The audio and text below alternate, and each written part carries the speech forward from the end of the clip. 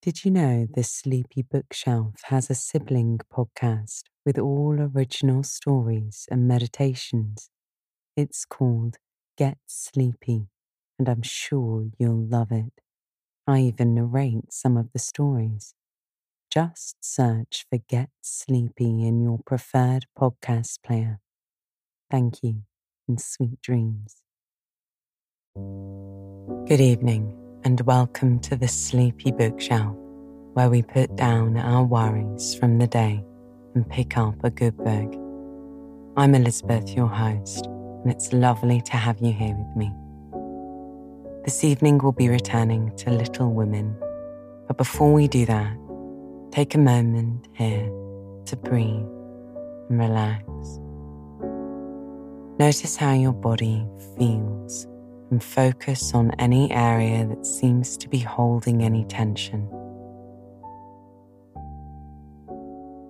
Consciously give it permission to relax. Roll your shoulders forwards 3 times. And now back 3 times. And let your head fall heavy into your pillow.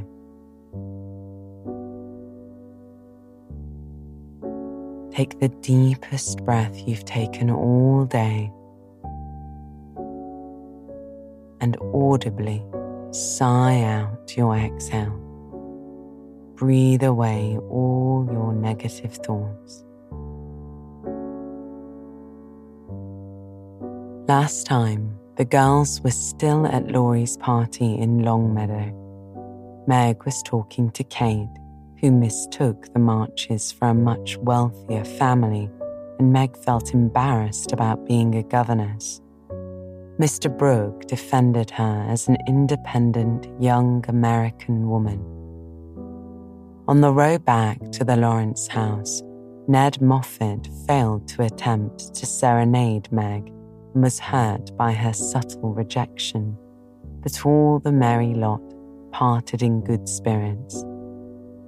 Days later, while Laurie was lounging, bored on his hammock, he saw the March girls heading out of their garden towards the woods, dressed in large, brown hats, each carrying something personal to them.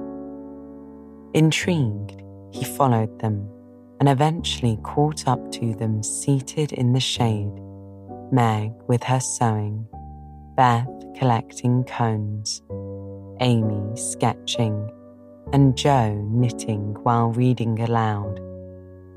A noisy squirrel gave away his position, and Beth beckoned to him. They reluctantly admitted that they were playing pilgrims and had tried to complete the work they had set themselves for the summer.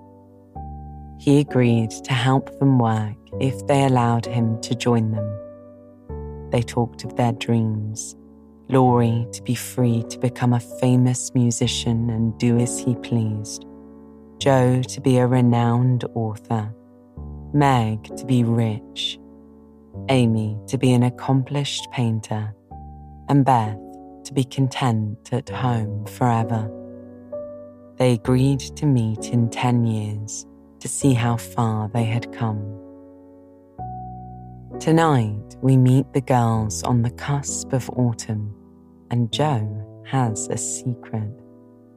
So lie back and relax as I turn to the next pages of Little Women.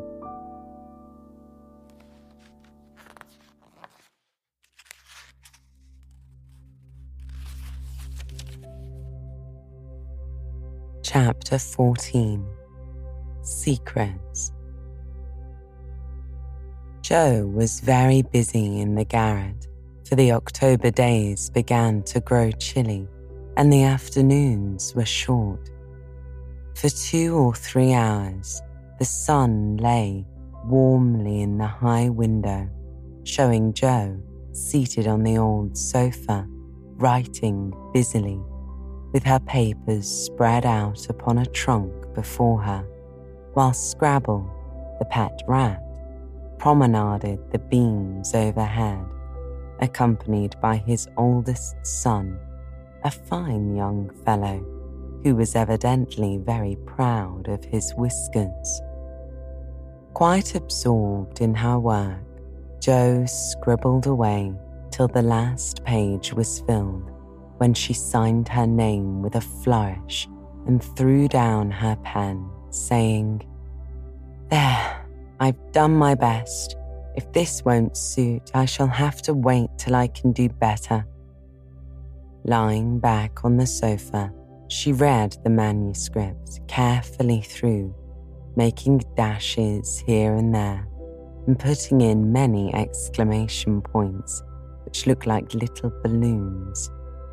Then she tied it up with a smart red ribbon and sat a minute, looking at it with a sober, wistful expression, which plainly showed how earnest her work had been.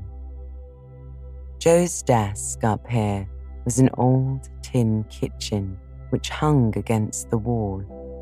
In it she kept her papers and a few books safely shut away from Scrabble, who, being likewise of a literary turn, was fond of making a circulating library of such books as were left in his way by eating the leaves.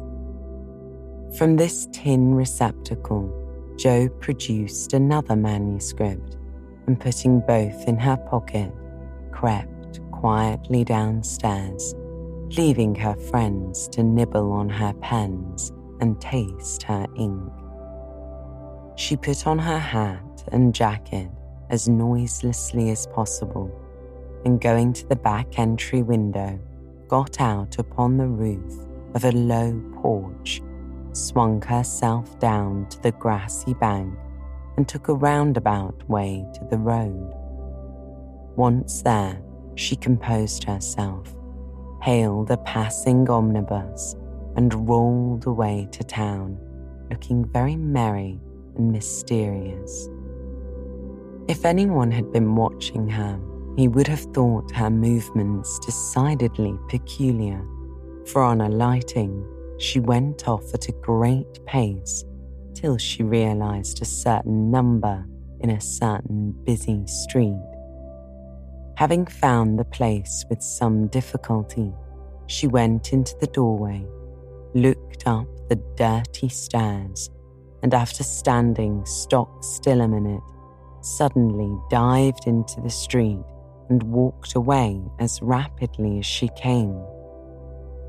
This maneuver she repeated several times, to the great amusement of a black-eyed young gentleman lounging in a window of a building opposite. On returning for the third time, Jo gave herself a shake, pulled her hat over her eyes, and walked up the stairs, looking as if she were going to have all her teeth out. There was a dentist's sign, among others, which adorned the entrance, and after staring a moment at the pair of artificial jaws which slowly opened and shut to draw attention to a fine set of teeth, the young gentleman put on his coat, took his hat, and went down to post himself in the opposite doorway, saying with a smile and a shiver, "It's like her to come alone. If she has a bad time, she'll need someone to help her home."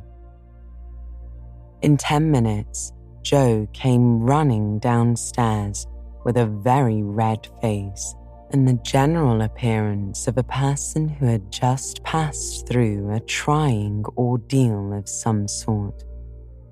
When she saw the young gentleman, she looked anything but pleased and passed him with a nod, but he followed, asking with an air of sympathy, "Did you have a bad time?"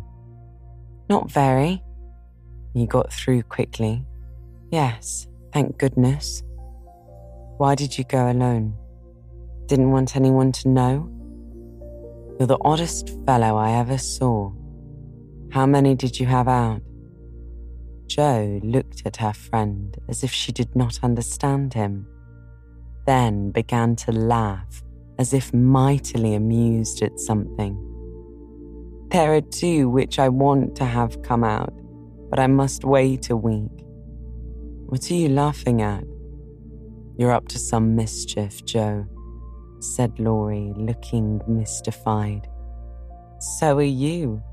What were you doing, sir, up in that billiards saloon? Begging your pardon, ma'am, it wasn't a billiards saloon, but a gymnasium, and I was taking a lesson in fencing.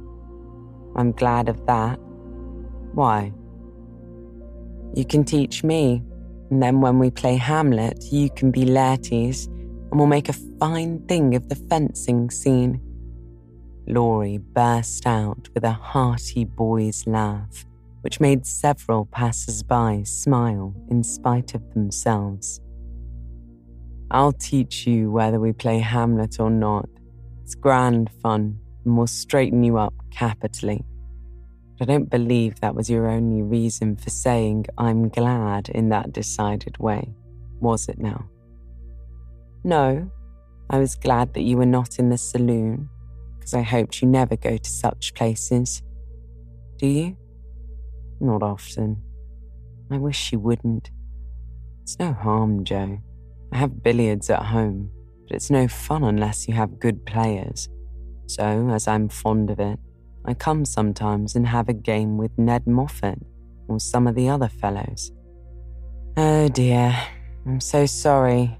If you'll get to liking it better and better, will waste time and money, and grow like those dreadful boys. I did hope you'd stay respectable and be a satisfaction to your friends, said Jo, shaking her head. Can't a fellow take a little innocent amusement now and then without losing his respectability? Asked Laurie, looking nettled. That depends upon how and where he takes it. I don't like Ned and his set, and wish you'd keep out of it. Mother won't let us have him at our house, though he wants to come. And if you grow like him, she won't be willing to have us frolic together as we do now. Won't she? Asked Laurie anxiously. No, she can't bear fashionable young men, and she'd shut us all up in bandboxes rather than have us associate with them. Well, she needn't get out of her bandboxes yet. I'm not a fashionable party, and don't mean to be, but I do like harmless larks now and then, don't you? Yes, nobody minds them, so lark away, but don't get wild, will you? Or there'll be an end to all of our good times. I'll be a double distilled saint. I can't bear saints. Just be simple, honest, a respectable boy, and we'll never desert you. I don't know what I should do if you acted like Mr. King's son. He had plenty of money, but didn't know how to spend it, and got tipsy and gambled and ran away and forged his father's name, I believe. And it was altogether horrid. You think I'm likely to do the same? Much obliged. No, I don't. Oh dear, no. But I hear people talking about money being such a temptation. Sometimes I wish you were poor. I shouldn't worry then. Do you worry about me, Jo? A little, when you look moody and discontented as you sometimes do. You've got such a strong will. And once you get started wrong, I'm afraid it would be hard to stop you. Laurie walked in silence a few minutes, and Jo watched him, wishing she had held her tongue, for his eyes looked angry, though his lips smiled as if at her warnings. Are you going to deliver lectures all the way home? He asked presently. Of course not. Why? Because if you are, I'll take a bus. If you're not, I'd like to walk with you and tell you something very interesting. I won't preach anymore, and I'd like to hear the news immensely. Very well then, come on. It's a secret, And if I tell you, you must tell me yours. I haven't got any, began Jo, but stopped suddenly, remembering that she had. You know you have. You can't hide anything. So up and fess or I won't tell, cried Laurie. Is your secret a nice one? Oh, isn't it? All about people you know and such fun. You ought to hear it. I've been aching to tell it this long time. Come, you begin. You'll not say anything about it at home, will you? Not a word. And you won't tease me in private. I never tease. Yes, you do. You get everything you want out of people. I don't know how you do it. You're a born wheedler. Thank you.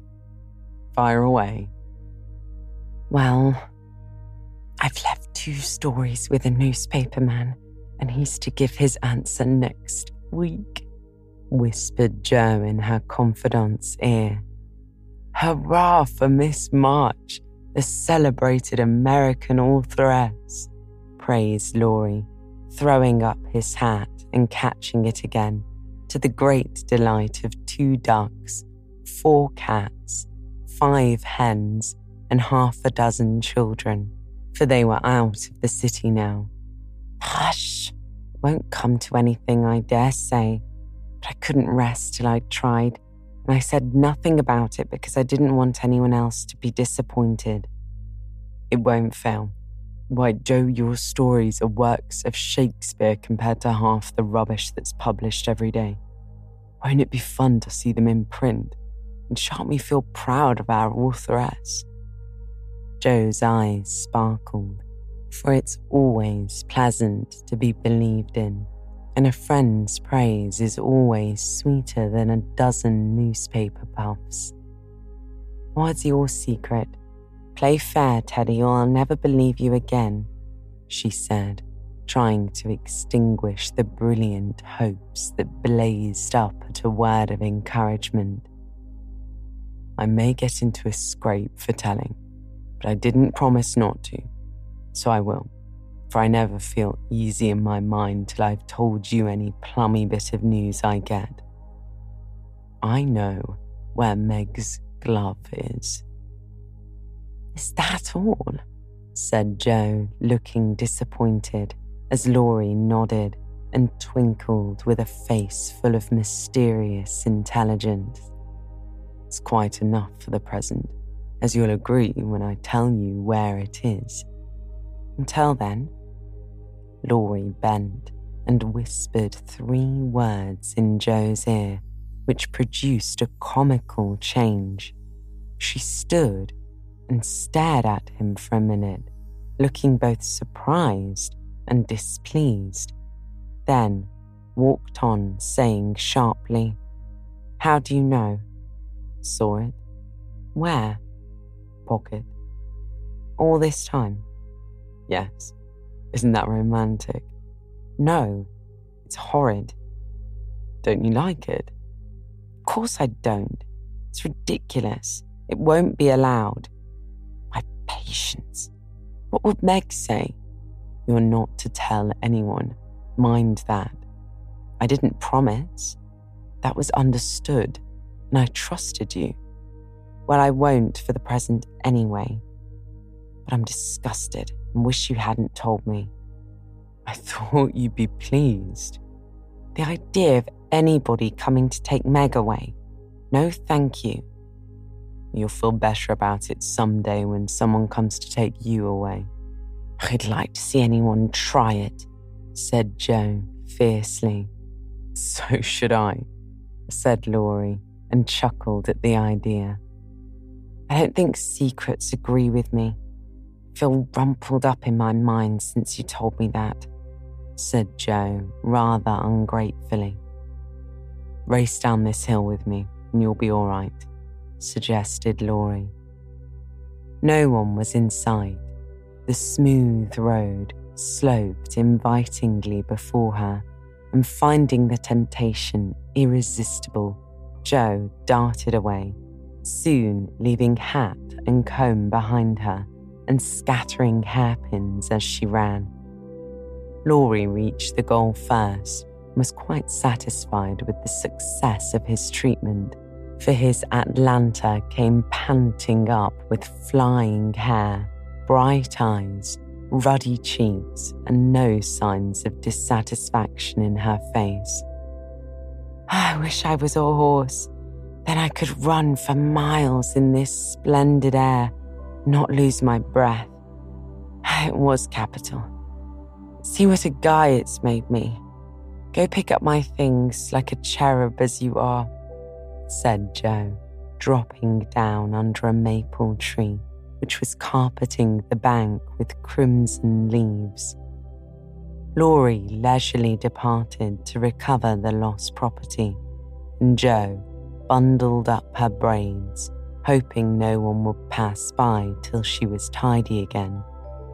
But someone did pass, and who should it be but Meg, looking particularly ladylike in her state and festival suit, for she'd been making calls. "What in the world are you doing here?" she asked, regarding her dishevelled sister with well-bred surprise. "Getting leaves?" meekly answered Joe, sorting the rosy handful she had just swept up. "And hairpins," added Laurie, throwing half a dozen into Joe's lap. "They grow on this road, Meg. So do combs and brown straw hats." "You've been running, Joe. How could you?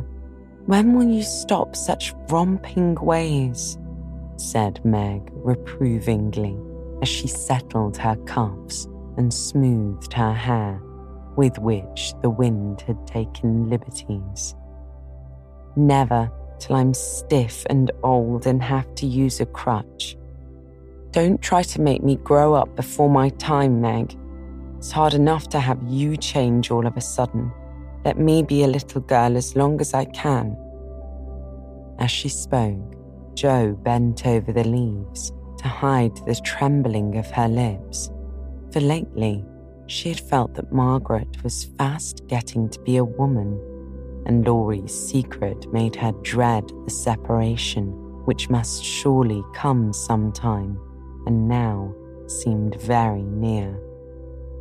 He saw the trouble in her face and drew Meg's attention from it by asking quickly, "Where have you been calling? All so fine." "At the gardener's, and Sally has been telling me all about Belle Moffat's wedding. It was very splendid. They've gone to spend the winter in Paris. Just think how delightful that must be." "Do you envy her, Meg?" said Laurie. "I'm afraid I do." "Glad of it," muttered Joe, tying on her hat with a jerk. "Why?" asked Meg, looking surprised.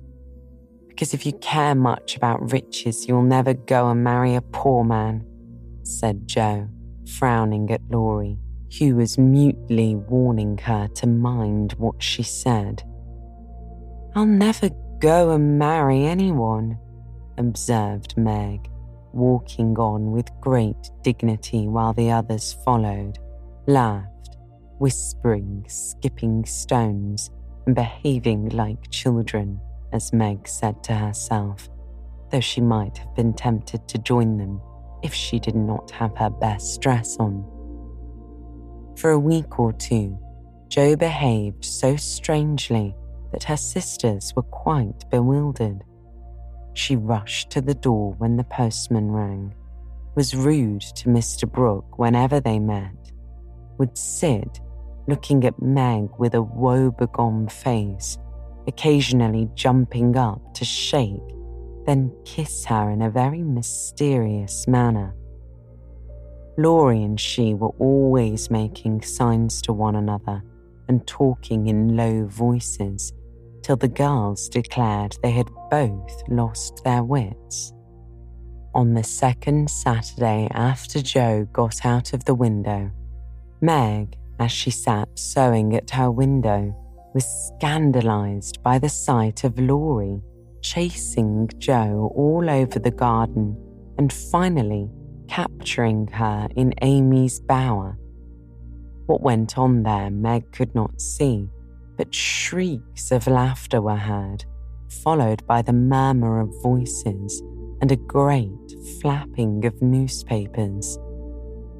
What shall we do with that girl? She will never behave like a young lady, sighed Meg as she watched the race with a disapproving face.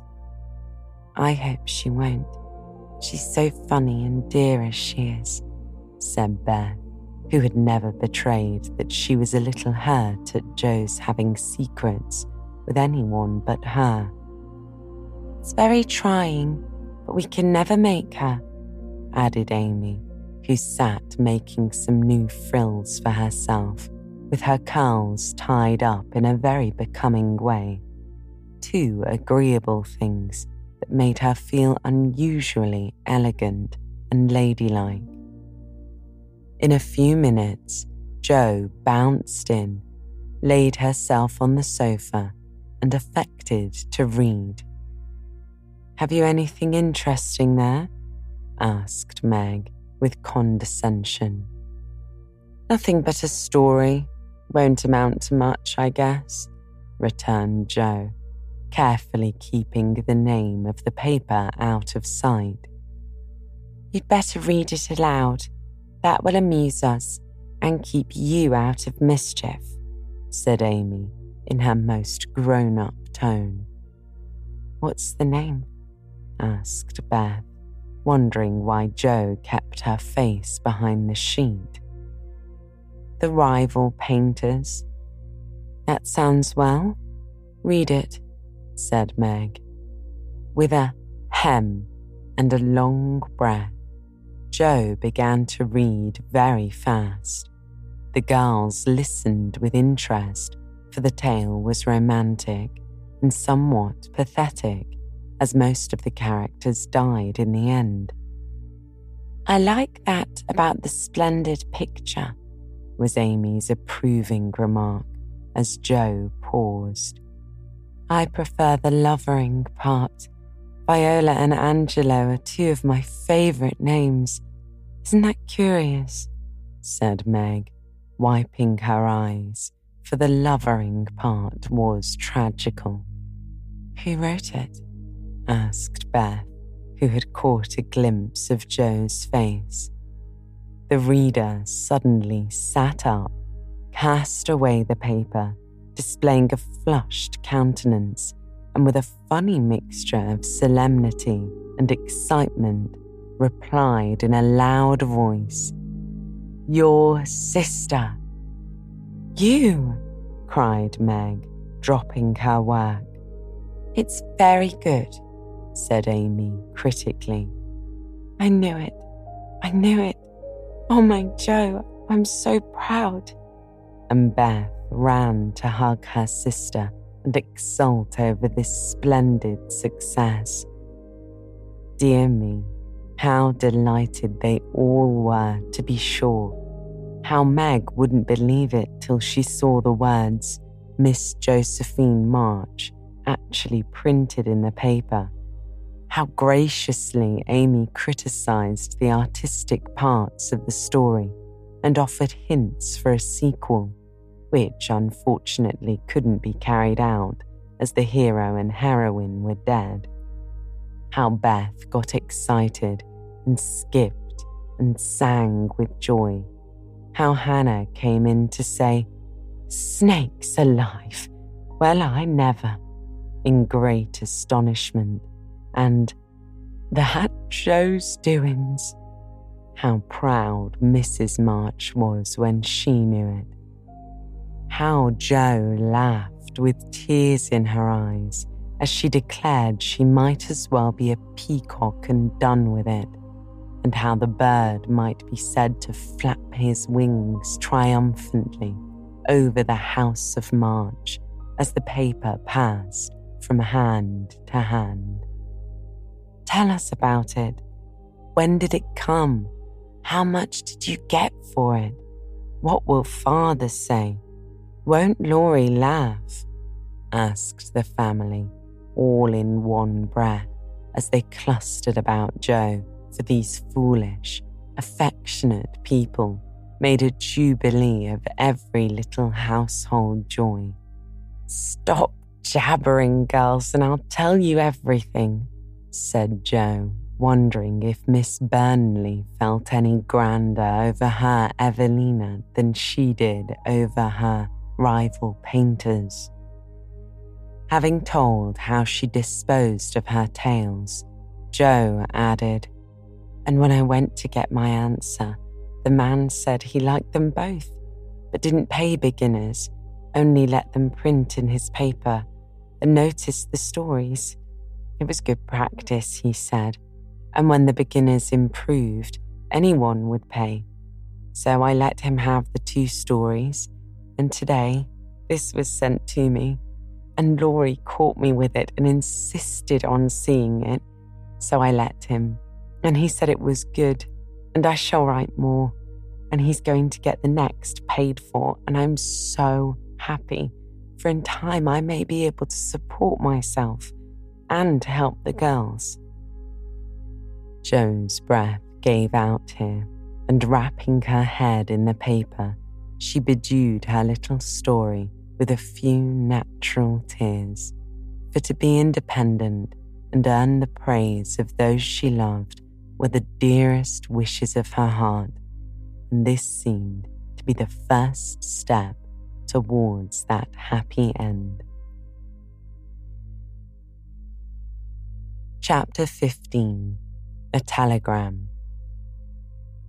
"November is the most disagreeable month in the whole year," said Margaret, standing at the window one dull afternoon, looking out at the frost-bitten garden.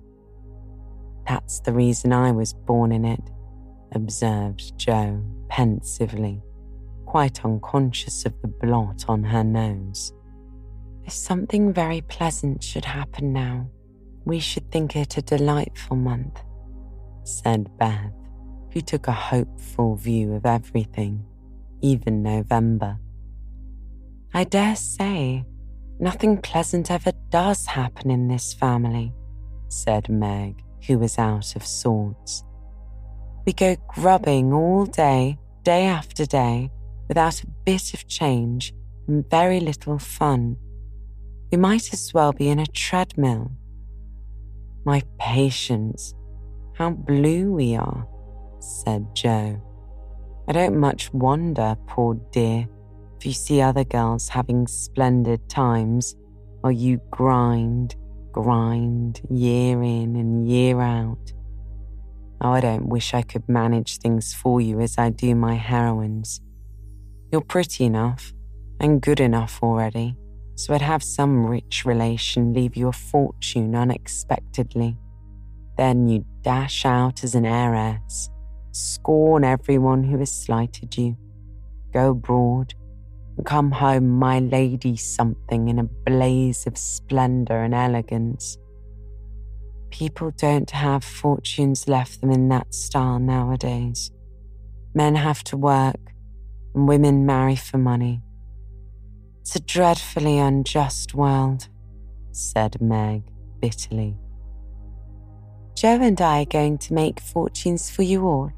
Just wait 10 years and see if we don't," said Amy, who sat in a corner making mud pies, as Hannah called her little clay models of birds, fruit, and faces. "Can't wait. I'm afraid I haven't much faith in ink and dirt. I'm grateful for your good intentions," Meg sighed and turned to the frost-bitten garden again. Joe groaned and leaned both elbows on the table in a despondent attitude, but Amy spatted away energetically, and Beth, who sat at the other window, said, smiling, "Two pleasant things are going to happen right away. Marmee is coming down the street, and Laurie is tramping through the garden as if he had something nice to tell." In they both came, Mrs. March with her usual question, Any letter from father, girls? And Laurie to say in his persuasive way, won't some of you come for a drive? I've been working away at mathematics till my head is a muddle. I'm going to freshen my wits by a brisk turn. It's a dull day, but the air isn't bad. I'm going to take Brooke home, so we'll be nice inside if it isn't out. Come, Joe. You and Beth will go, won't you? Of course we will. Much obliged, but I'm busy. And Meg whisked out her work basket, for she had agreed with her mother that it was best, for her at least, not to drive too often with the young gentleman. We three will be ready in a minute, said Amy, running away to wash her hands. Can I do anything for you, Madam Mother? Asked Laurie, leaning over Mrs. March's chair with the affectionate look and tone he always gave her. No, thank you, except call at the office if you'll be so kind, dear. It's our day for a letter, and the postman hasn't been. Father is as regular as the sun. There's some delay on the way, perhaps. A sharp ring interrupted her, and a minute after Hannah came in with a letter. It's one of those horrid telegraph things, Mum, she said, handling it as if she were afraid it would explode and do some damage. At the word telegraph, Mrs. March snatched it, read the 2 lines it contained, and dropped back into her chair, as white as if the little paper had sent a bullet to her heart. Laurie dashed downstairs for water, while Meg and Hannah supported her, and Joe read aloud in a frightened voice. Mrs. March, your husband is very ill. Come at once. S. Hale, Blank Hospital, Washington. How still the room was as they listened breathlessly. How strangely the day darkened outside, and how suddenly the whole world seemed to change as the girls gathered about their mother, feeling as if all the happiness and support of their lives was about to be taken from them. Mrs. March was herself again directly, read the message over, and stretched out her arms to her daughters, saying in a tone they never forgot, I shall go at once, but it may be too late. Oh, children, help me bear it. For several minutes, there was nothing but the sound of sobbing in the room, mingled with broken words of comfort, tender assurances of help, and hopeful whispers that died away in tears. Poor Hannah was the first to recover, and with unconscious wisdom, she set all the rest a good example, for with her, work was panacea for most afflictions. The Lord keep the dear man. Don't waste time a-crying, but get your things ready away, Mum, she said heartily as she wiped her face on her apron, gave her mistress a warm shake of the hand with her own hard one, and went away to work like 3 women in one. She's right. There's no time for tears now. Be calm, girls. Let me think. They tried to be calm, poor things, as their mother sat up, looking pale but steady, and put away her grief to think and plan for them. Where's Laurie? She asked presently when she had collected her thoughts and decided on the first duties to be done. Here, Mum. Let me do something, said the boy, hurrying from the next room whither he had withdrawn, feeling that their first sorrow was too sacred for even his friendly eyes to see. Send a telegram saying I will come at once. The next train goes early in the morning. I'll take that. What else?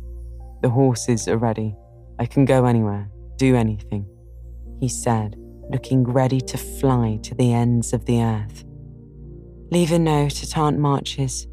Joe, give me that pen and paper."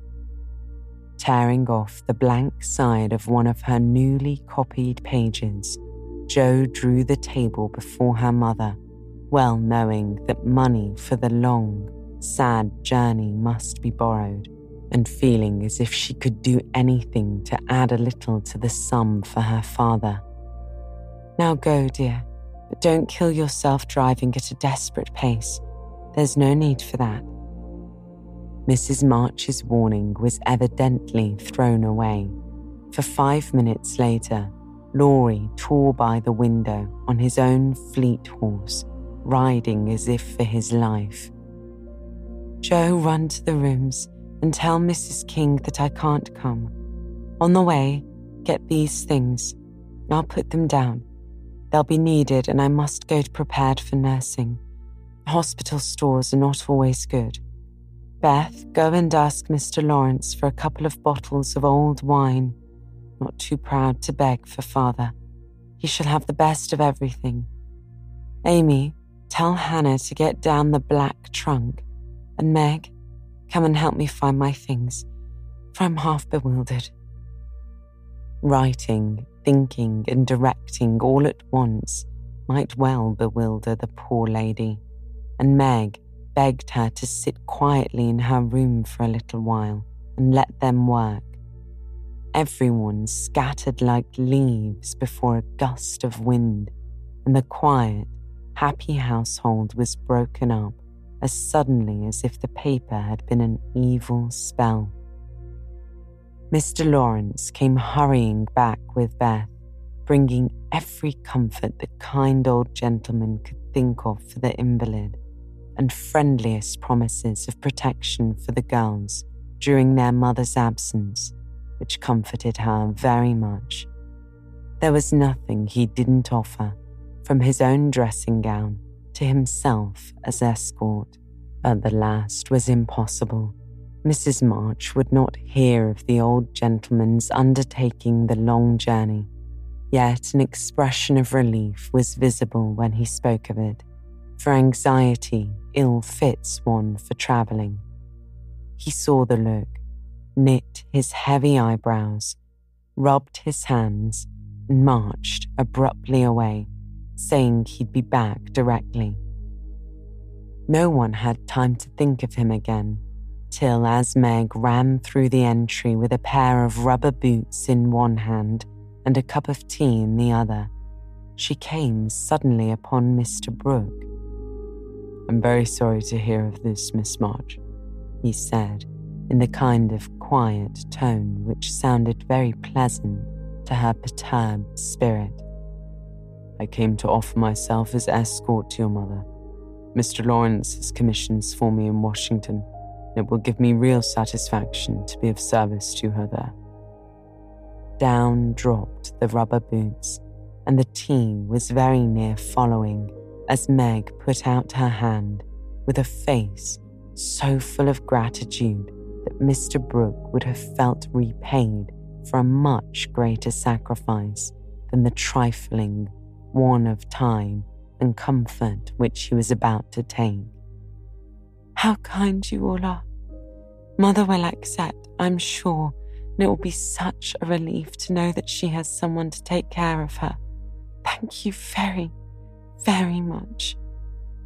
Meg spoke earnestly and forgot herself entirely, till something in the brown eyes, looking down at her, made her remember the cooling tea, and led the way to the parlour, saying she would call her mother. Everything was arranged by the time Laurie returned with a note from Aunt March enclosing the desired sum and a few lines repeating what she had often said before, that she had always told them it was absurd for March to go into the army, always predicted that no good would come of it, and she hoped they would take her advice next time. Mrs. March put the note on the fire, the money in her purse, and went on with her preparations with her lips folded tightly in a way which Jo would have understood if she had been there. The short afternoon wore away.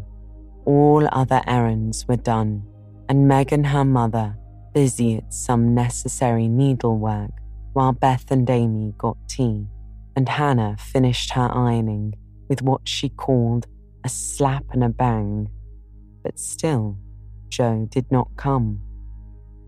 They began to get anxious, and Dory went off to find her, for no one knew what freak Jo might take into her head.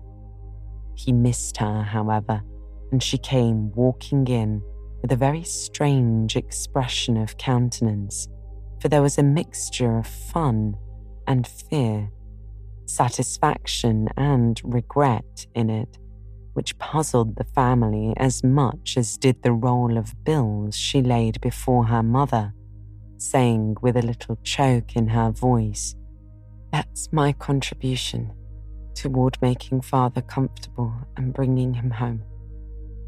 "My dear, where did you get it?" $25, Jo.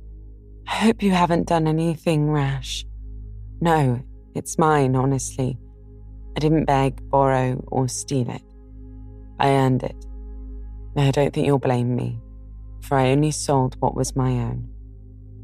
And as she spoke, Jo took off her bonnet, and a general outcry arose, for all her abundant hair was cut short. "Your hair! Your beautiful hair! Oh, Jo, how could you? Your one beauty! My dear girl, there was no need of this. She doesn't look like my Jo anymore, but I love her dearly for it." As everyone exclaimed, and Beth hugged the cropped head tenderly, Jo assumed an indifferent air which did not deceive anyone a particle, and said, rumpling up the brown bush and trying to look as if she liked it, "Doesn't affect the fate of the nation, so don't wail, Beth. It'll be good for my vanity. I was getting too proud of my wig. It will do my brains good to get that mop taken off. My head feels deliciously light and cool, and the barber said I could have a curly crop, which would be boyish, becoming, and easy to keep in order. I'm satisfied. So please, take the money and let's have supper."